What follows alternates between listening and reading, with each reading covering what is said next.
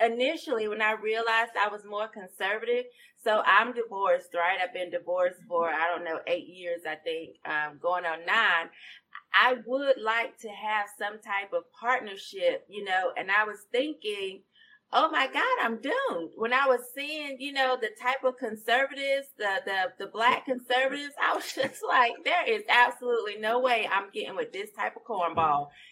Somebody that is still rocking like the high top fade, or even if it's low cut. This is 2021. I'm not doing that.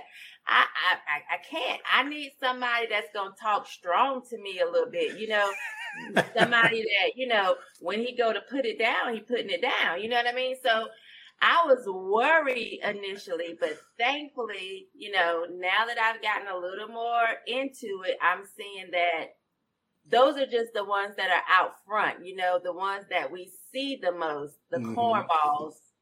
But they relate to, do you think they just relate to the Fox News of the conservative party, and those people feel more Black comfortable with that? Conservative Inc. That's what, we refer to them as. And that's fine, but I can tell you, I just wanted to stab myself. Like, what have I done?